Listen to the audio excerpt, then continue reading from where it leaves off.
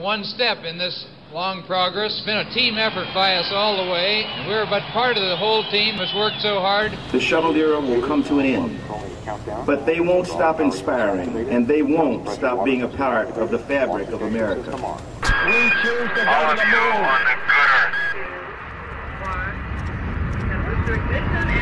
That's one small step for man, one giant leap for mankind.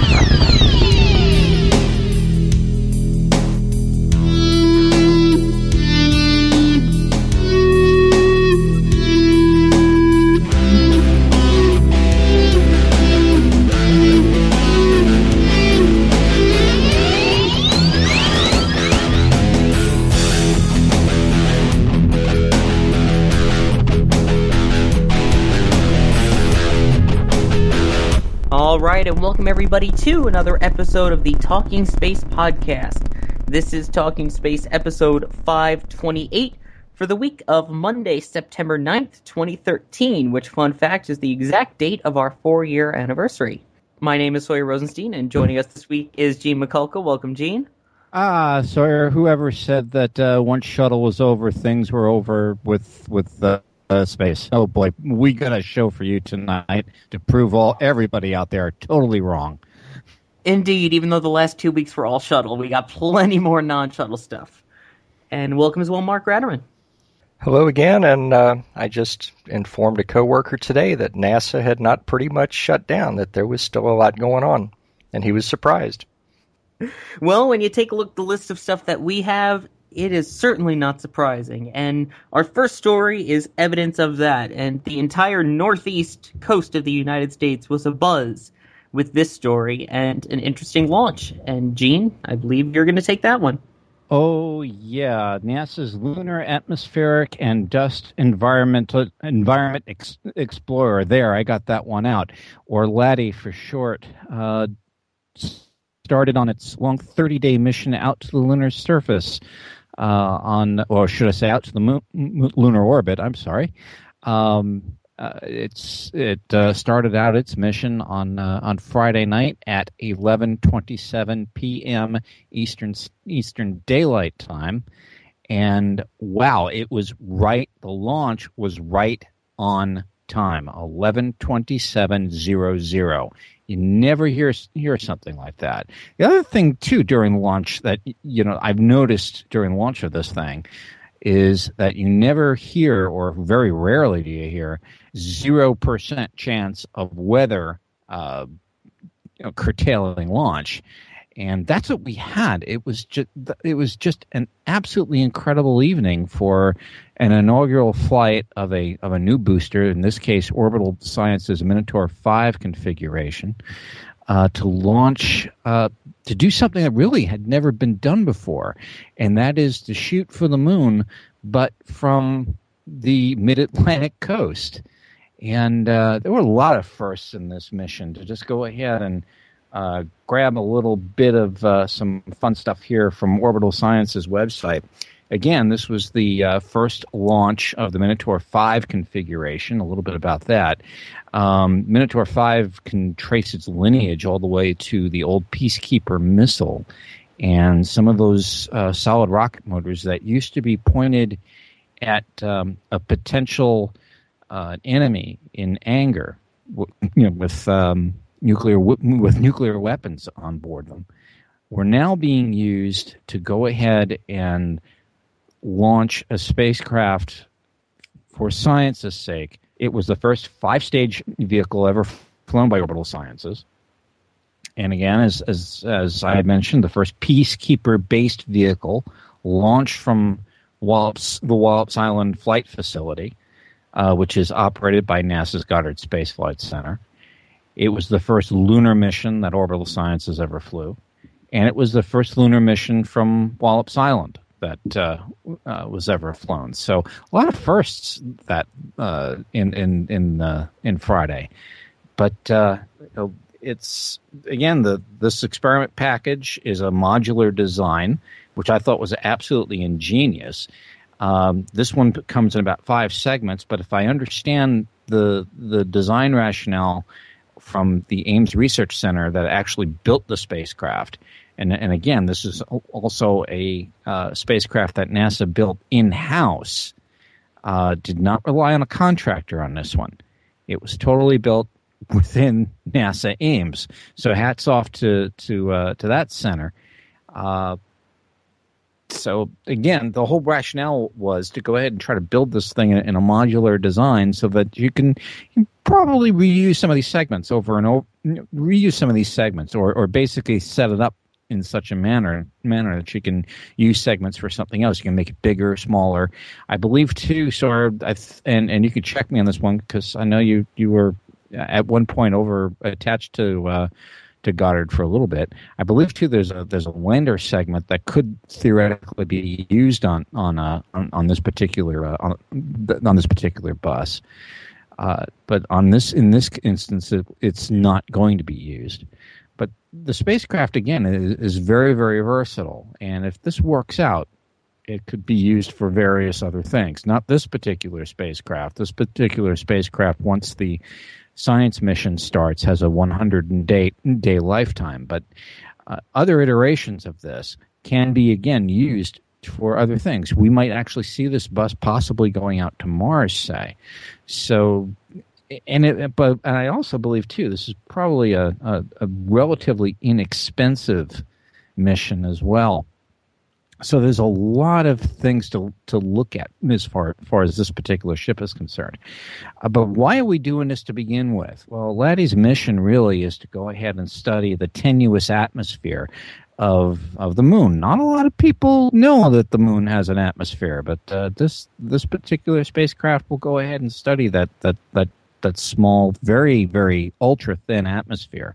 The idea, too, is to try to scan its constituent parts and try to also see, too, if there might be any, dare I say, sort of water particles kind of floating around somewhere. Because as we've also discovered, the moon is a much wetter place than we actually thought. It was kind of funny. We thought that back during the Apollo days. But we chalked it up to possible contamination from the Earth when we were examining the lunar regolith samples brought back by Apollo. There was some water kind of sort of turning up in those samples, and we dismissed it. But in some sense, too, Laddie is following in the footsteps of L-Cross. And trying to build on that mission a little bit and understand the lunar environment a little bit more. Why are we looking at the moon right now? Well, right now the moon is relatively quiescent for the time being. However, it might get visitors sometime in the not too distant future. There's some ruminations here about possibly a lunar mission. China has lunar aspirations as well. So during this little hiatus, it was probably a good idea to go ahead and check out the moon and see what was going on there. So again, Laddie's going to deliver some really interesting science along the way, and I believe there is a 30-day.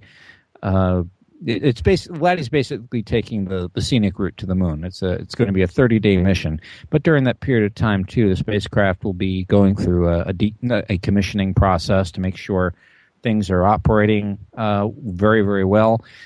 There was a little bit of a scare over the weekend. Apparently, the reaction wheels, a piece of software had commanded Laddie's reaction wheels, used to point and stabilize the spacecraft. Those reaction wheels inadvertently shut down. It was basically due to some oversensitive software, and they're going to go ahead. The folks over at Ames, who are essentially in command of this particular mission, while NASA Goddard is going to be essentially the point center for science. The folks over at NASA Ames are taking a look at the problem, and they'll get a fix up to the spacecraft soon. But again, it's not a total and complete showstopper of an issue. But again, what I found absolutely amazing was just the just the way this whole mission, for at least in this corner of the United States, here in the Northeast Corridor, or the Mid-Atlantic region was accepted and looked at. People were excited about it. There were some lovely pictures of the launch, not just from Wallops Island, from folks over at Wallops Island that had seen the launch. I had a lot of people show me some video that they had taken of the launch, and some exquisite video out there too, if anybody's interested in taking a look. But was the interesting part of it was you very rarely see a moon rocket whizzing past some iconic buildings in New York City. And there was one photograph that was taken from atop the Rockefeller Center, pointing at the Empire State Building, and off in the distance, One World Trade, of the Minotaur 5, reaching for the stars. And it was just, wow, that's something you don't normally get to see here in the Mid-Atlantic region. So there was a lot of excitement. There was also a lot of excitement too in the Delmarva region. I mean, there was I believe there is a museum over there that was touting, selling moon pies and Blue Moon beer and all this other stuff to folks who are around to watch the launch. I think that was that report was out of Delmarva now, but there just seemed to be an awful lot of excitement about the mission. From what I hear, the hotels in the area were absolutely sold out. You couldn't get a room, at all for this particular, if you wanted to, for this particular event.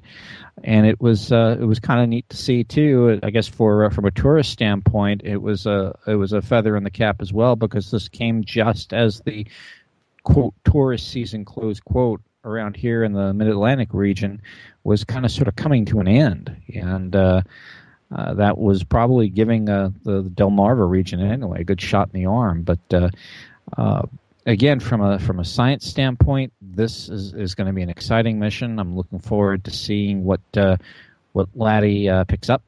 Again, to just really quick to let you know too, this is a 100-day. This is 100-day flight.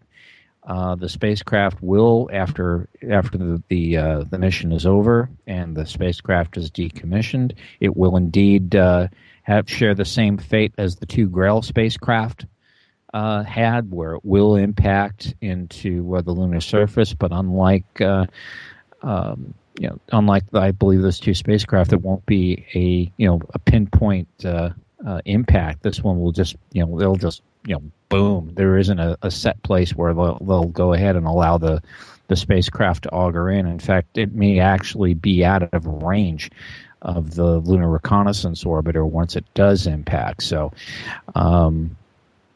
there's no way to know. Hopefully it will be in range, and hopefully LRO will be able to take some pictures and do some readings additionally with any water indications as well. So, but again, this is let's not talk about the end of the mission first. Let's get on with the beginning of it, because it's underway. And if anybody's really interested, I mean, there was one news report where they had the spacecraft being 8 stories high. I'm like, wait a minute, no, maybe no. The spacecraft is really only about the size of a smart car. If anybody's seen one of those things, so it's really not all that big. But it's going to deliver a good punch science-wise. And if anybody's interested in learning more, hit NASA.gov. There's some very, very interesting information out there about the spacecraft. The press kit's also available, and also some of the configurations that they have for the spacecraft. Again, this does have a lander component, or one is being examined. And for Laddie, for this particular bus, I'm sorry, for the future. So again, hats off to the Ames Research Center for coming up with such a really intriguing vehicle that could be used for a whole myriad of possibilities. And hats off to the science folks. I'm sure they're eager to get around to the moon and start study. This will be a really cool mission, and I'm really looking forward to it. Exactly. You don't hear much about lunar missions, and a couple of things I noted. That one, a lot of people were saying this is the first time we're going back to the moon in years, when people forget about LRO and L-Cross, which I believe was 2009. Right. Another one is that it's going to land on the moon. I believe ABC News was reporting that one, which no, it's not. It's an orbiter. It was just interesting things like that, but I think the coolest thing of all of this was everybody actually going out in the Northeast and seeing it. It was a pretty big deal, and I know a bunch of people who went out and saw it. At my hometown in New Jersey, there was a bunch of people watching. I saw a couple of viewing parties who were doing star parties as well throughout New York State. I saw it about 500 miles away from the launch site if you were going, straight through the air, not by roads. About 500 miles away, and I was still able to see it from the 9th floor of the building that I'm in. And it was really cool seeing a small orange dot just arc across the sky, and you would never expect something like that in central New York State. So, yeah, seeing that just makes the back of the hairs in the back of your neck kind of stand up and go, whoa, because you know exactly where this thing's going. And it's very rare in this, Mark, I know where you live. It's sort of not exactly an everyday occurrce, but it's part of life living in that area of Florida, especially if I know you're up in the northern area, but I would imagine that stuff is visible over there. Over here, it's a big deal, and because it's a rarity for us here in the Northeast and in the Mid-Atlantic region, and I'm glad that finally we're getting a little bit of the excitement. So hats off to the folks over at Mars, the Mid-Atlantic Regional Spaceport, for getting all this together, and at NASA Goddard and at Wallops Island and at Ames and everybody involved in the mission. Hats off to y'all, and I'm looking forward to the science results now. Indeed, congrats to Mars on launching to the moon. And Laddie is... I had to. And Laddie is scheduled to enter lunar orbit as of right now, October 6th. Alrighty then, so let's move on to a couple of other spacecraft. While we're talking about spacecraft themselves rather than rockets so much, we'll talk about the Japanese HTV, which HTV-4, their fourth flight, Japan's, I should add. HTV-4, Japan's fourth resupply mission to the International Space Station, completed its job and was undocked and re-entered and burned up in the atmosphere as planned on Wednesday, September 4th. It was launched back on August 3rd, so it was there for about a month before it was deorbited. The crew took out all the supplies, threw in some garbage and stuff they didn't need, and departed that. And that went all according to plan. Now, speaking of Japan, they have another rocket, actually, not so much resupply vehicle, but a rocket that was scheduled to launch on its first flight back in August. The original launch of the Epsilon rocket on August 27th was scrubbed about a second or so before launch because of a computer glitch. Apparently, it detected a change in the altitude of the 80-foot tall rocket, when in actuality everything was perfectly fine. It was just a little sensor glitch. So they're going to try again to launch the rocket. This time, the projected launch date is no earlier than Saturday, September 14th, just off of the southern coast of Japan. Now, this rocket is entirely solid fuel, and it's launching we'll say Sprint A, is the Spectroscopic Planet Observatory for Recognition of Interaction of Atmosphere. Boy, we are full of lots of long-winded acronyms today, but basically it's a UV telescope that will observe the atmospheres of Venus, Mars, and can also study the magnetosphere of Jupiter. So that is scheduled, as mentioned, for no earlier than Saturday. Japan's keeping busy. Yeah, and again, HTV had to get out of there. So is the ISS, by the way. There's been a lot of vehicles making a call at ISS. In fact, we have the ISS crew, Expedition 36, is coming down, I believe, tomorrow. They had the transfer of command ceremony earlier today, Monday. As we record this, it's Monday, September 9th. And the transfer of command ceremony occurred, I believe, around, and forgive me for not converting to GMT, I'm being lazy. I believe that was around 2:30, I guess somewhere around that range, Eastern Daylight Time. So there's a new commander of the International Space Station right now, and also I believe crew coming home is Chris Cassidy on board.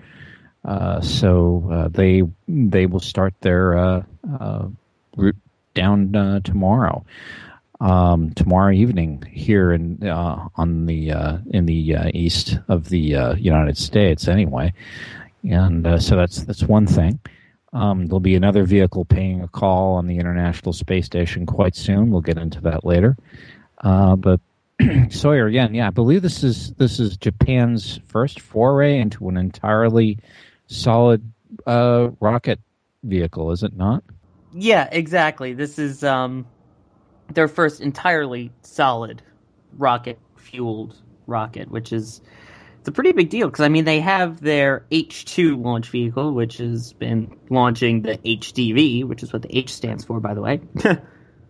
So, yeah, and the H-2. Yeah, and also, too, the management of this particular vehicle, from what I've read, is quite fascinating. I mean, one article, I think, I'm trying to remember where it was. I don't think it was on the JAXA website. It was some. Don't quote me here. I'm trying to remember the source, and I can't.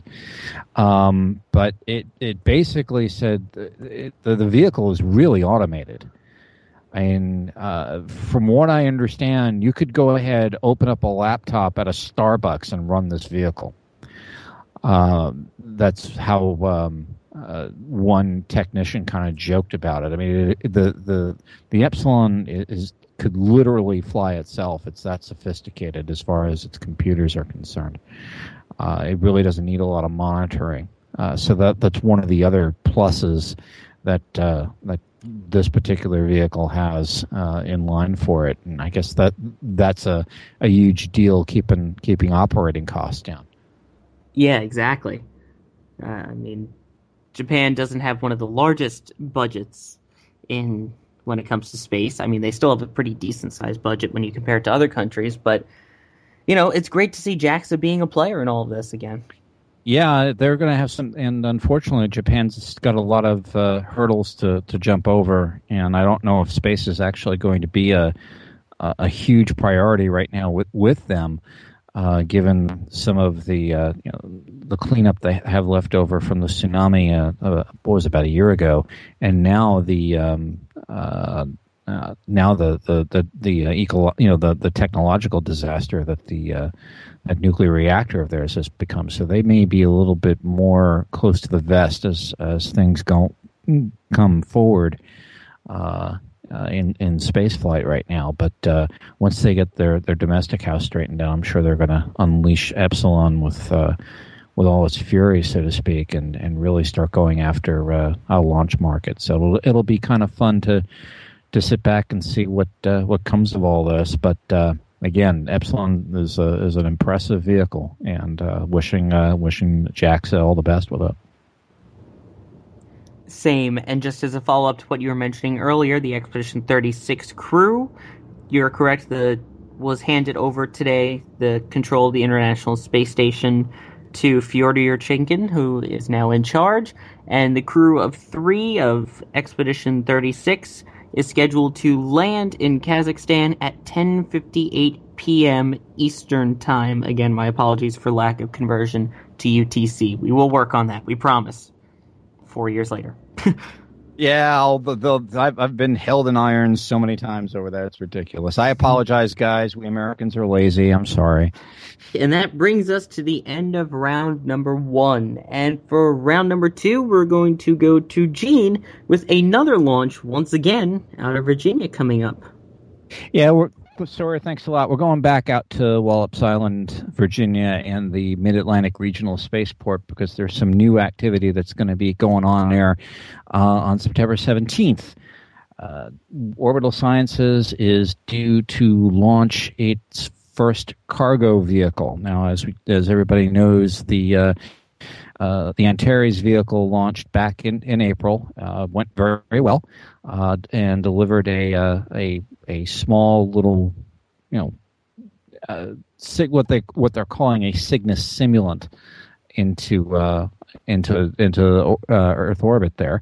Now they're going to deliver the real thing. The Cygnus spacecraft is set to make its maiden voyage for its COTS demo flight, and I believe its mission will be to go ahead and rendezvous and dock and stay on station with the ISS for about 30 days before it also leaves the ISS. And unlike the Dragon by SpaceX, Cygnus is not designed to survive reentry, but burn up in the atmosphere. Cygnus is about maybe 12 feet in height. It's about 10 feet in diameter.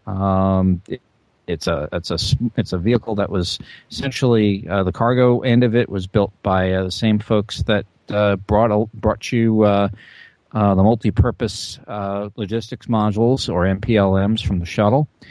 But again, this is another exciting piece,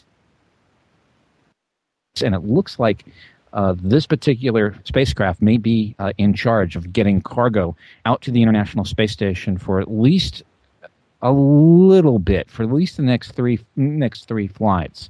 Because apparently there was a report out that was by Space News. I'm looking at an article written by Dan Leone on September 5th, basically saying that SpaceX may not be delivering cargo to the International Space Station until next year.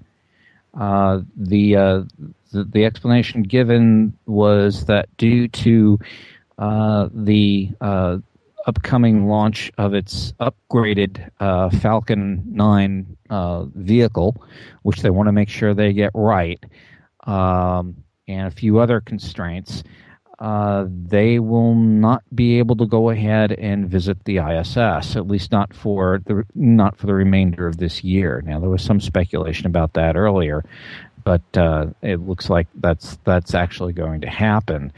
And Mike Suffredini, who is NASA's ISS program manager, basically said that it's time, and I'm going to quote him: "It's time for us to really start having flights on a regular basis."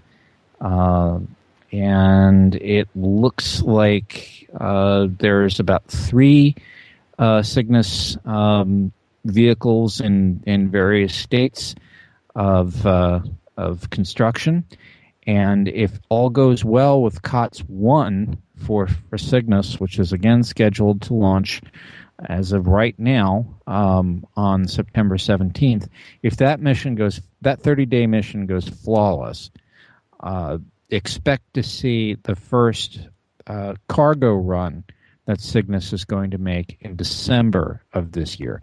So it looks like not only the Mid-Atlantic Regional Spaceport is going to be kind of busy, but it looks like the ISS is going to be kind of busy with all of these visiting vehicles. And again, NASA seems adamant. They really, really want to see, these cargo runs happen. And I can't blame them right now. I mean, we do have a space station to run, and it is now totally and completely dependent on these private companies to deliver cargo to the International Space Station. And I have to wonder, though, I mean, I know I've been accused of bashing SpaceX in the past, But I kind of wonder if they've bitten off a little bit more than they could chew at the moment, because, again, you really want to make sure this new iteration of Falcon works. And I believe, too, there's some grasshopper technology. If nobody's, if somebody in the audience isn't aware of what grasshopper is, grasshopper is essentially a totally reusable booster system. And I believe this iteration of Falcon will go ahead and test some of that. I believe the first stage of this new Falcon booster is scheduled to, quote, soft land, close quote, in the Pacific Ocean and be recovered for later reuse. And they want to make sure that this is going to work right. So I can't blame SpaceX for wanting to make sure all their I's are dotted and all their T's are crossed for this. But to go ahead and dive in to that and kind of push off some deliveries that maybe Dragon might have made otherwise, I don't know if that's wise business. But again, I can totally understand. They want to make sure that their crew version of Dragon is that program is going. They want to make sure that they've got the booster working right. But again, you might have to sort of rehash some things. Whereas I think Orbital is in a position to kind of shine here. Now both of these folks have contracts, I believe, through 2016, and then NASA will be renegotiating those contracts at some time. I guess it's around the second quarter of 2014, or somewhere around there. I may be wrong on that. Check my time, but I know I've heard somewhere early 2014 they're going to start looking at future cargo vehicles and future cargo runs to the ISS.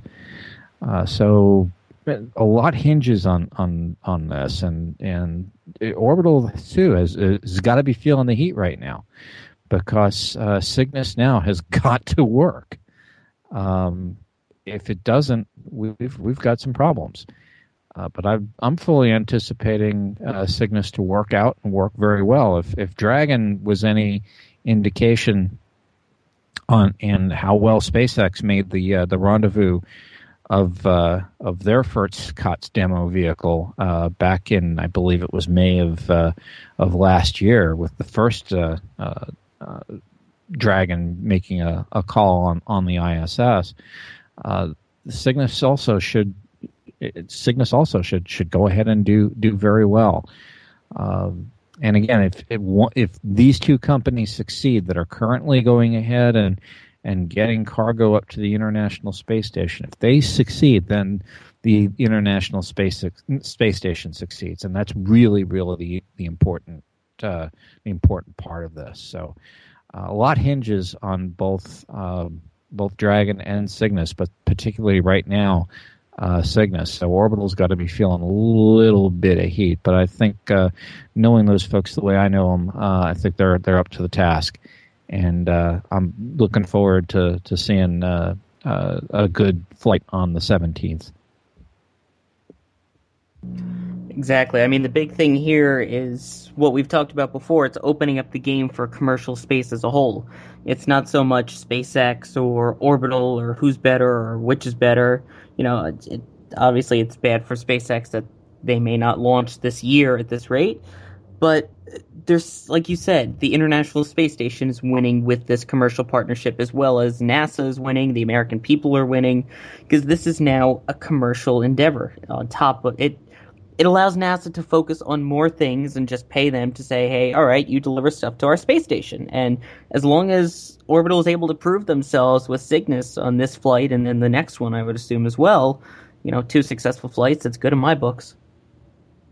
Yeah, exactly, and good point, Sawyer, that you made. I mean, this isn't about who's better right now. I mean, there is a competition, like it or not, and that's just the way business works. But again, if the whole notion of this commercialized endeavor works, that means the ISS is in good shape, and it's not just good for the United States. I think it's good for all the international partners involved in this. So again, I'll be watching Cygnus with great interest on the 17th, and keep my fingers crossed that everything works. Again, believe the mission is about 30 days in duration. It will rendezvous and be berthed to the International Space Station. I believe it is carrying some components for ISS. And just as an aside, too, it was reported, I believe, by Collect Space, our good friend Robert Perlman over there reported that Orbital Sciences has named this particular Cygnus vehicle after one of the gentlemen that made it possible. Gentleman by the name of David Lowe, who is George Lowe's son. He was a 3-time shuttle astronaut before leaving NASA and joining Orbital.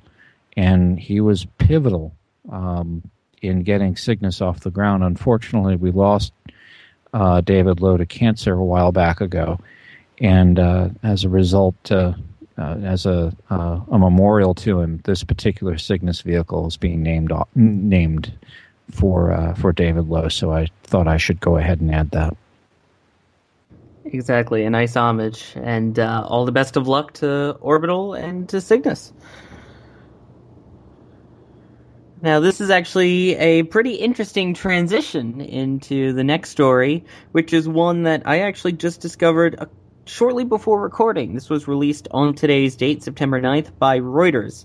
And this was that the U.S. Department of Defense and NASA, in a cooperation with the Government Accountability Office, or GAO, more acronyms, have come up with a number based on approximations of everything, since they don't have a very similar way of keeping track of their budgets.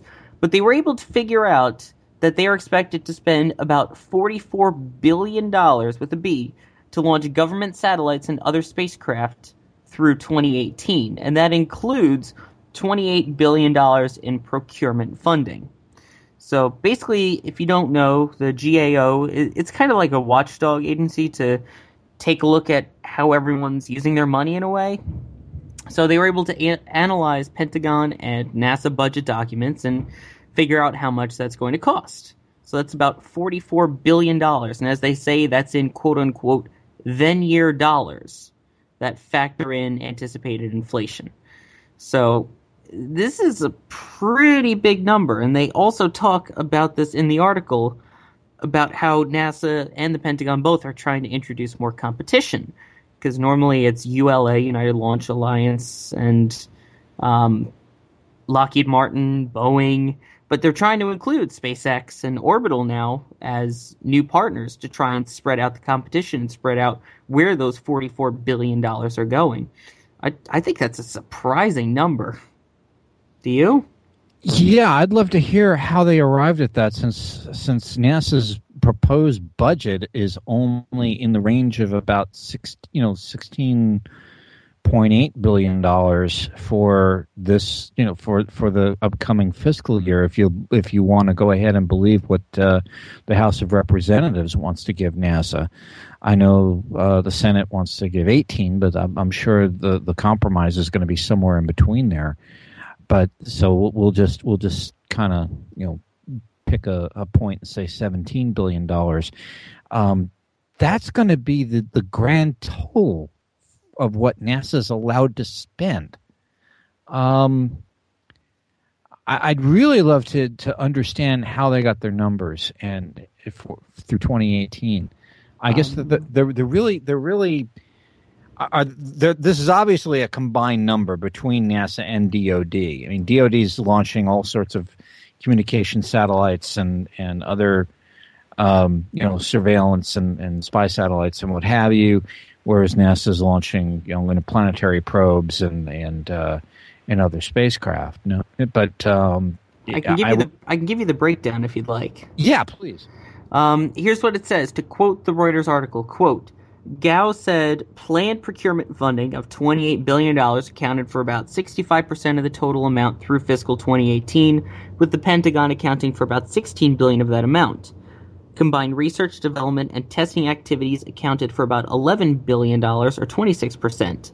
NASA accounts for the lion's share of that projected funding, or $10.5 billion, including about $7 billion on its work on a launch vehicle and the ground systems needed to support human exploration of deep space, end quote. So SLS is in there. Curiouser and curiouser. Yeah, that's their numbers. And again, all of this was through combined looking at budget documents. That's how they came up with the numbers. But I like how they have the breakdown of that, but it's an interesting breakdown. And that they are still accounting in $7 billion for the SLS over the next 5 years. Yeah, that and keep in mind, SLS is going to be launched for the very first time, projected currently in 2017. Its first piloted launch carrying the Orion spacecraft is due, if you're ready for this, in 2021. Now, bear in mind, too, that will make 10 years between wheel stop on Atlantis and getting Orion off. So it kind of shows where we are budget wise. And NASA's own IG, and I think I might have mentioned this a couple of weeks back, did a study as well as far as how that's going along, and it's frightening. And we'll talk about that on another program. But it's not the way NASA wants to design SLS or Orion. But it's sort of the box they've been painted into. And again, this is all due to sequestration. This is all due to budget requests and or lack thereof. And it's going to get scarier and scarier, I think, as we move on. And obviously, this has national security implications as well. So, interesting math lesson. I'll be very, very interested to see. Of course, I'm not going to know for a couple of years yet, but it'd be interesting to see what the results of that whole thing really, really are, and what the projections, if the projections are correct. Exactly. And keep in mind, this article was released only about 2 hours before recording, so no real time for general reactions from other people or from NASA or anything about this yet. But still, just an interesting short article with big implications. Yeah, I'll have to find that study, Soren, and go through it in its entirety, because I would really, really like to see what the numbers are and how they arrived at it. And I'd still also, because I'm also thinking about something we reported on earlier, Mr. John Strickland and his numbers concerning SLS. And I'm still kind of sort of crunching those numbers. So we'll have to see what who's right and who's wrong. We'll have a number crunching episode where you, the listener, don't have to do any math, so it'll be somewhat enjoyable. All right. So we are going to move on to our third and final round, which we're going to rapid fire a couple of quick stories. So let's begin with Gene and a pretty famous flight controller with some pretty strong words. Yeah, a acquaintance of mine, Eric Berger, had a really good interview with essentially a living legend in space, Mr. Or should I say, Dr. Christopher Kraft.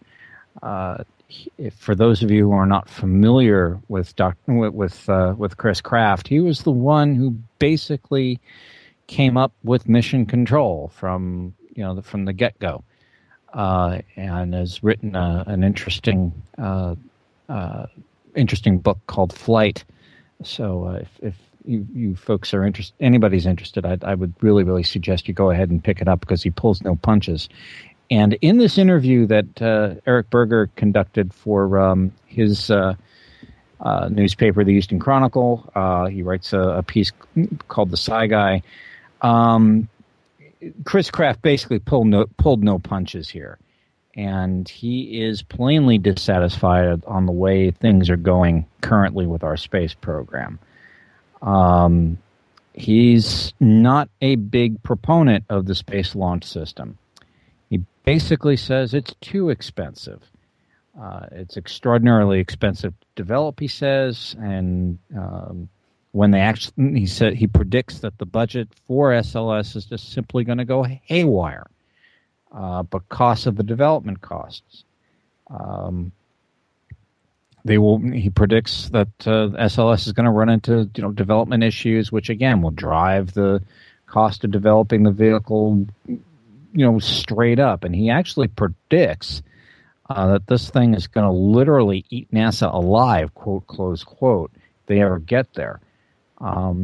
He says they're not going to be able to fly this thing any more than twice a year. And so to quote the article directly, so what you got is a beast of a rocket. It'll give you all this capability, which you can't build upon because you don't have the money to build it in the first place, and you can't operate it if you had the money. So he's not a huge fan of the Space Launch System at all. He basically says, let's use what we've got. You've got Atlas, you got Delta, the Europeans have got Ariane, the Russians have a list of rockets which are reliable. Well, lately the Russians have been having some problems, so I'll disagree with with Chris Kraft there. But they still have a stable of vehicles which could be put into the mix. Of course, we also have the Falcon Heavy under development here. We have Falcon 9 under development. The Antares and so on, and of course the old standbys. So we do have a relatively good, healthy stable of vehicles that we could probably put to work to go ahead and kind of pick up the slack from where SLS might leave off. But he doesn't really think that SLS is a great idea. He's also saying that he's not a huge proponent of the asteroid mission at all. He would rather see us go back to the moon. He says a lot of countries are saying, they want to go to the moon.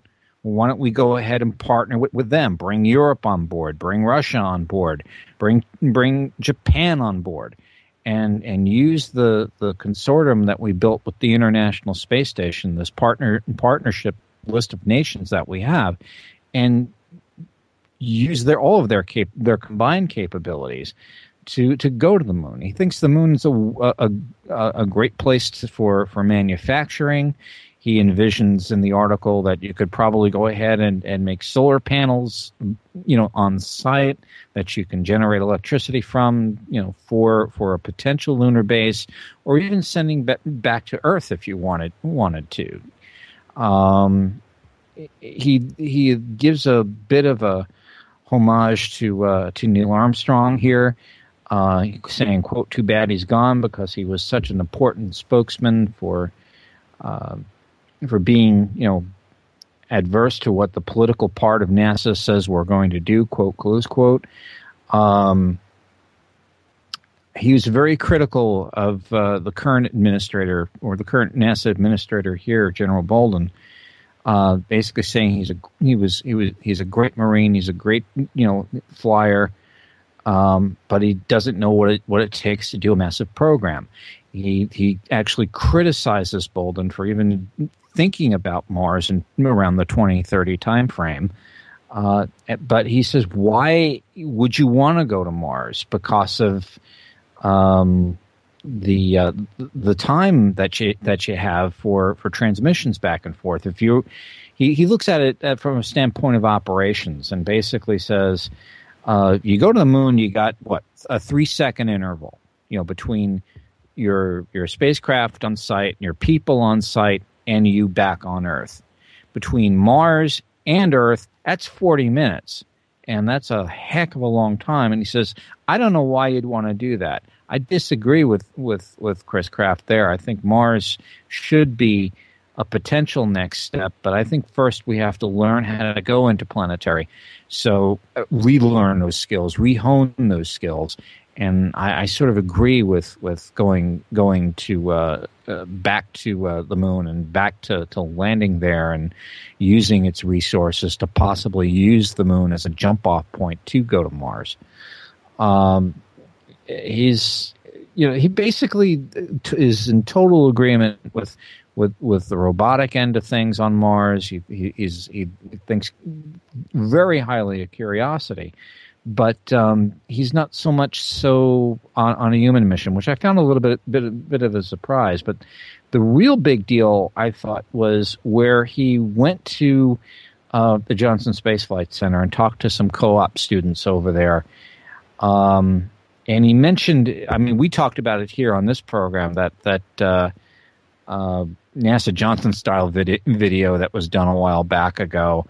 It was done, tongue firmly in cheek, and it was done all in fun.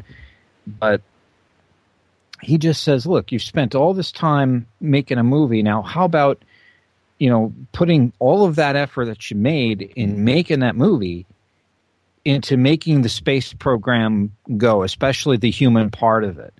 He says, give me your body and your mind to work on those kind of things. But he says, I really thought, and I'll quote him right here, I really thought the video is beautiful, but that's not why you're here. You guys are the future of the program. And he basically said, if we can't keep you interested, then we've lost it. And that's why he feels, too, a lot of astronauts are going off and doing other things because, they don't think the ISS is compelling enough. They want to go places. They want to explore. And the ISS is just, in his eyes, is just a tin can that goes around the Earth every 90 minutes. In his eyes, it takes 3 people to maintain it and 3 people to do the science, 24 hours a day, 7 days a week.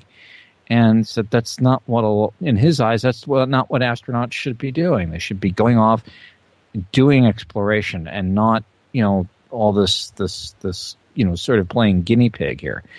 In a way, too, I kind of disagree with Chris there. I think admittedly, it's not exploration in the classical sense, but it's sort of laying down the groundwork for future exploration and trying to learn more about the microgravity environment. So it is grunt work sometimes, but it's necessary grunt work, I think. But it was an absolutely intriguing article, and we'll get the link to it on the website. But again, Chris Kraft is not known for a guy that keeps his opinions to himself, and he's very direct, very blunt, and the whole article is well worth the read. I would really, really suggest you go ahead and pick it up because there's a lot of food for thought here, and first off. When you talk to Chris Kraft, you better fasten your seatbelts and hang on anyway, because you're in for one heck of a ride. But this was just amazing. So, and a lot of opinions here. Some I do agree with, some not so much. But but I think that's okay too. And either way, it was a learning experience. Exactly. We'll link that in the show notes. And rather than giving our opinions, you've heard Chris Kraft's opinion, you've heard Gene's. We want to hear yours. Send us your reactions to the article. You can send it to us by email, mailbag@talkingspaceonline.com. You can tweet it to us @talkingspace or post it on our wall at facebook.com/talkingspace. All right. Now, this is an interesting question for you. What job could be more exciting than flying in outer space? Well, apparently such a job exists. Because there was a cosmonaut who was scheduled to go up to the International Space Station in 2015. His name is Yuri Lonchikov. He was scheduled to fly aboard TMA-16M, spend 6 months aboard the International Space Station. His crew was already assigned, and he is now resigning from the Corps. And here is a quote from the chief of the Cosmonaut Training Center at Sergei Krikalev, who said, quote, He came up to me and said that he found a more exciting job than working in outer space, and he wrote his resignation letter. Frankly, we counted on his participation because he was not just in the unit, he was assigned to the crew, also adding he does not understand the decision. One of the things that is interesting, though, and this is from RT.com, is a lot of it may have to do with how much they're getting paid. And I think that's a big part of it, because it mentions in the article that in 2010, according to 2010 data, Russian cosmonauts earned between $130,000 and $150,000 US dollars per 6-month stay on the space station. When they were back, it was as low as $2,100 per month. That could be a part of it. Ouch. Wow. But I saw that news report over the weekend, and I was like, what? Seriously, you found a better job. And the only thing I thought was better equals higher paying. And it looks like, Sawyer, that RT article basically says says my suspicions are correct. But it was interesting, too, that this gentleman not only was assigned a flight, not only as ISS crew, but it was a commander's position, if I'm not mistaken. Yeah, and now they have less than 2 years to find a replacement, which normally the crews are together for 2-3 years, sometimes even more. So part of that is bonding, part of that is training. So now you have to train someone to command the International Space Station in less time than normal. Oops. Yeah, big oops. I'm wondering how this is going to affect that particular flight, too, because I don't know where they were in training. I don't know where they were in development for the flight, but I know, you hear it from astronauts all the time where crews start reading each other. They know how they're going to react in certain scenarios and what have you. And I don't know where they were in that process. So it's going to be difficult to go ahead and find some shoes big enough to fill, I guess.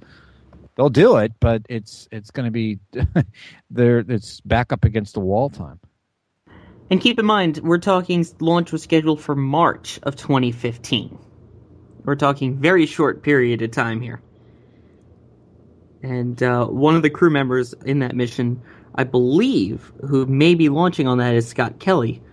That's correct. It was going to be the beginning, I think, of the year-long flight.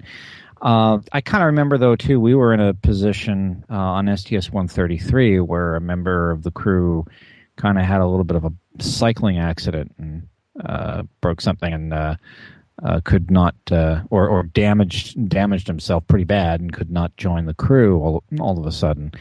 And they had to get a replacement in there real fast.